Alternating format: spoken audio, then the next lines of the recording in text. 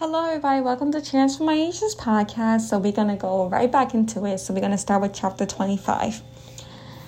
Here it goes. Samuel died in chapter 25, verse 1. Really sad because I really love Samuel. He really feared the Lord and lived for him. Nabal responded really foolishly and harshly towards David's request. Verses 4 through 8, 10 through 11. David, as a response, wanted to attack in verses 12 to 13. Abigail, Nabal's wife, was notified and she reacted quickly without telling her husband. Verses 14 to 18. Abigail brought a lot of items to David and made the following response. This is some of her words. Verse 23. When Abigail saw David, she quickly got off her donkey and bowed before David with her face to the ground. 24. She fell to his feet and said, "Pardon your servant, my lord, and let me speak to you. Hear what your servant has to say." 25. Please pay no attention, my lord, to that wicked man Nabal. He is just like his name. His name means fool, and folly goes with him. And as for me, your servant, I did not see the man my lord sent. 28. Please forgive your servant's presumption. The Lord your God will certainly make a lasting dynasty for my lord, because you fight the Lord's battles, and no wrongdoing will be found in you as long as you live. 29.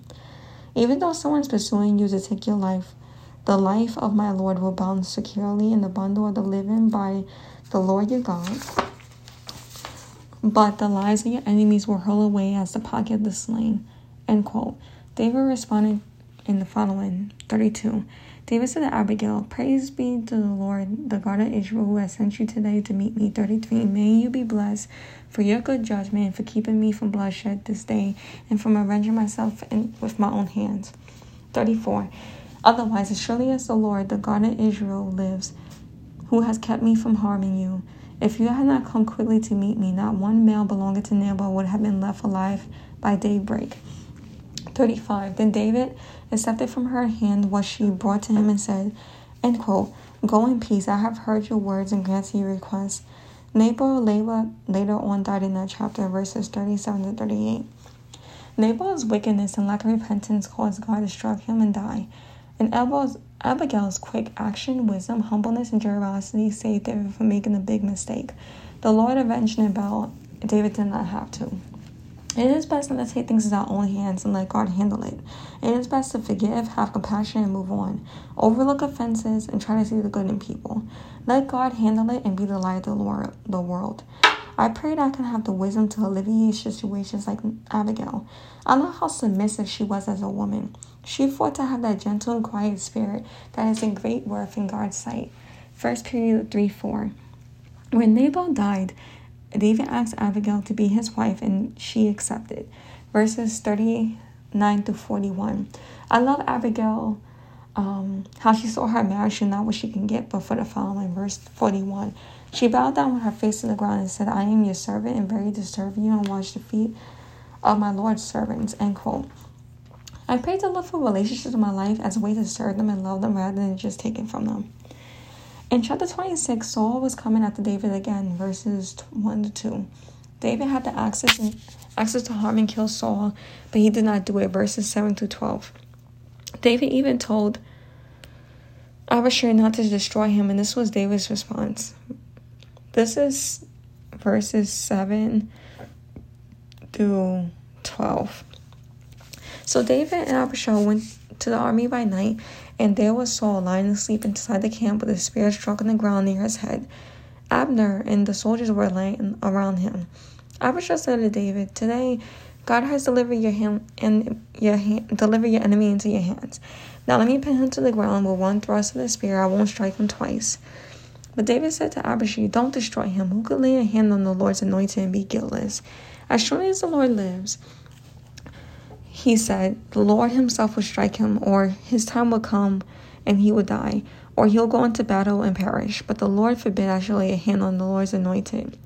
Now get the spear and water jug that are near his head and let's go." So David took the spear and water jug near Saul's head and they left. No one saw or knew about it, nor did anyone wake up. They were all sleeping because the Lord had put them into a deep sleep. End quote. We have many times that we can get even with people who has hurt us, but I want to have the response like David did. David was also smart. He did not let the situation go completely. David brought the evidence that he could have attacked Saul and confronted Saul about it, verses 12, 17 to 20. Saul responded this way in return. Then verse 21 through 25. Then Saul said, I have sinned. Come back, David, my son, because you consider my life precious today.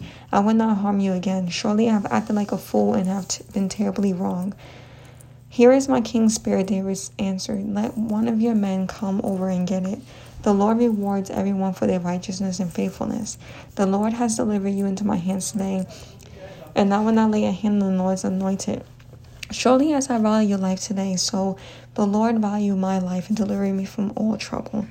Then Saul said to David, May you be blessed, David, my son, and you would do great things and surely triumph. So David went on his way, and Saul returned home. God takes care of those who choose righteousness over their feelings. Even after that interaction with Saul, it seemed like David did not trust Saul, because in chapter 27, this was David's response. Verse 1, David said to himself, one of these days I'll be destroyed in the hand of Saul. The best thing I could do is to escape from the land of the Philistines. Then Saul would give up searching for me everywhere in Israel, and I would slip out of his hand. David went to Achish in verse 2. Also, David lived in Philistine territory for a year and 4 months, verse 7. David thought that he was free because Saul stopped sought after David, verse 4. But this was a compromise that led him worse than before. David attacks and murders people in verses 8 through 9. David even sought favor at Achish's eyes, verse 5.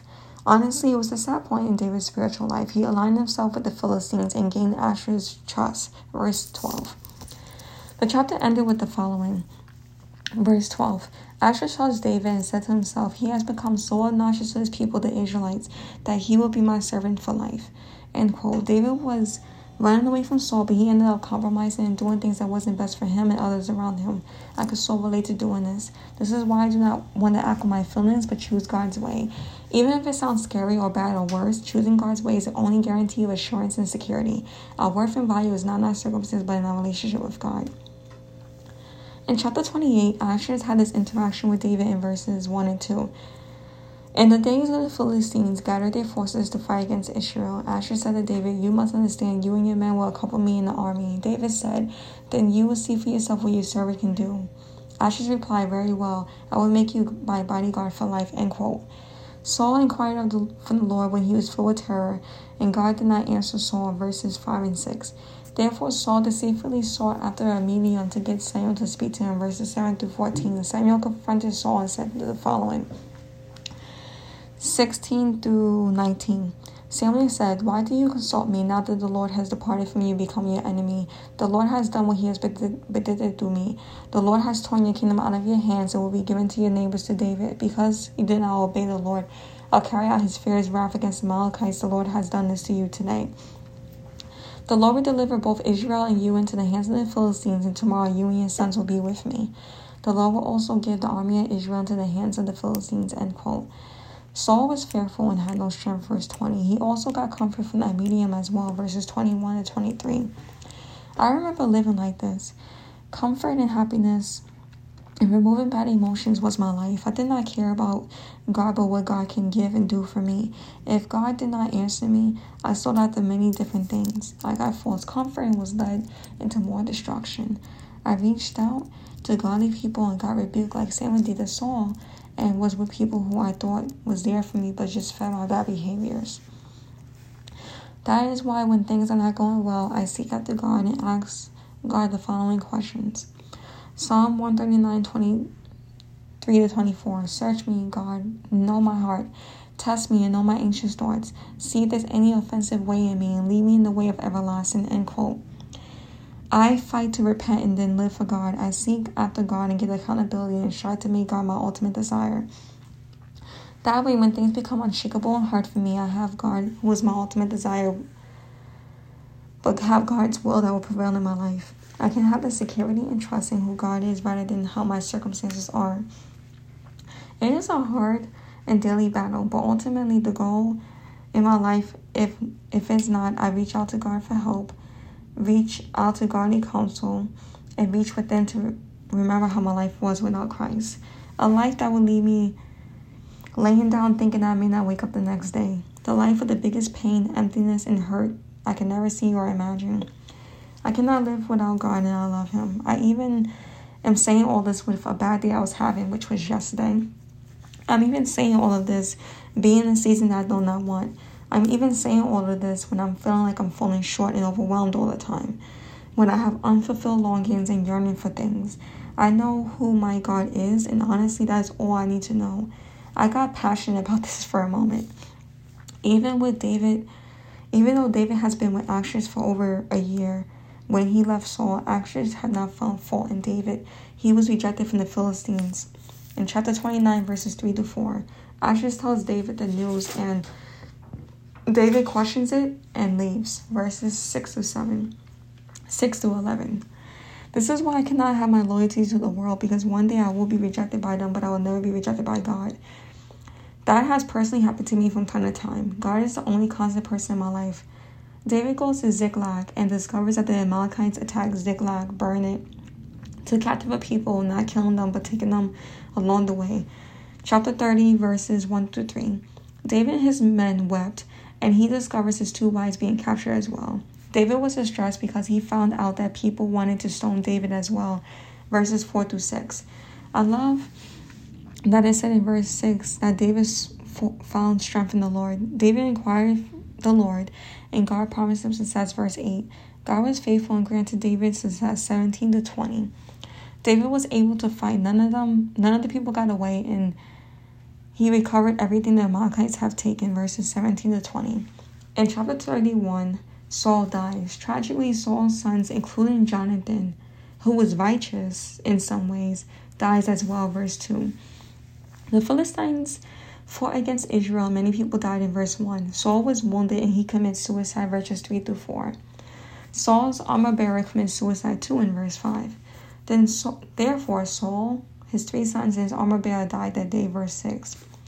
The Philistines did the following in verse 9. They cut off his head and stripped off his armor, and they sent messengers throughout the land of the Philistines to proclaim the news in the temple of the idols and among the people. End quote. When we go against God and do things our way, we will fail.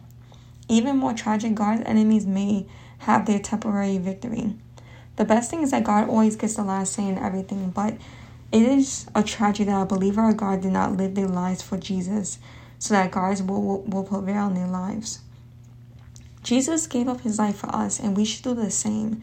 David wasn't perfect. He was with the Philistines, but he sought after God and strived to love God with his whole heart. Saul sadly never and truly genuinely repented. I struggle with Saul-like tendencies. I'll feel bad about my sins and bad about what I have done, but it never struck or stuck to me because I never repented from my heart, and I wasn't willing to suffer to truly let go of the sins I was struggling with. With God's grace and my willingness to truly repent, it has been over 2 years since I have last engaged in my biggest addictive purity behaviors. Thank you so much for listening to Transformations podcast, and I hope you have a great day. Bye for now.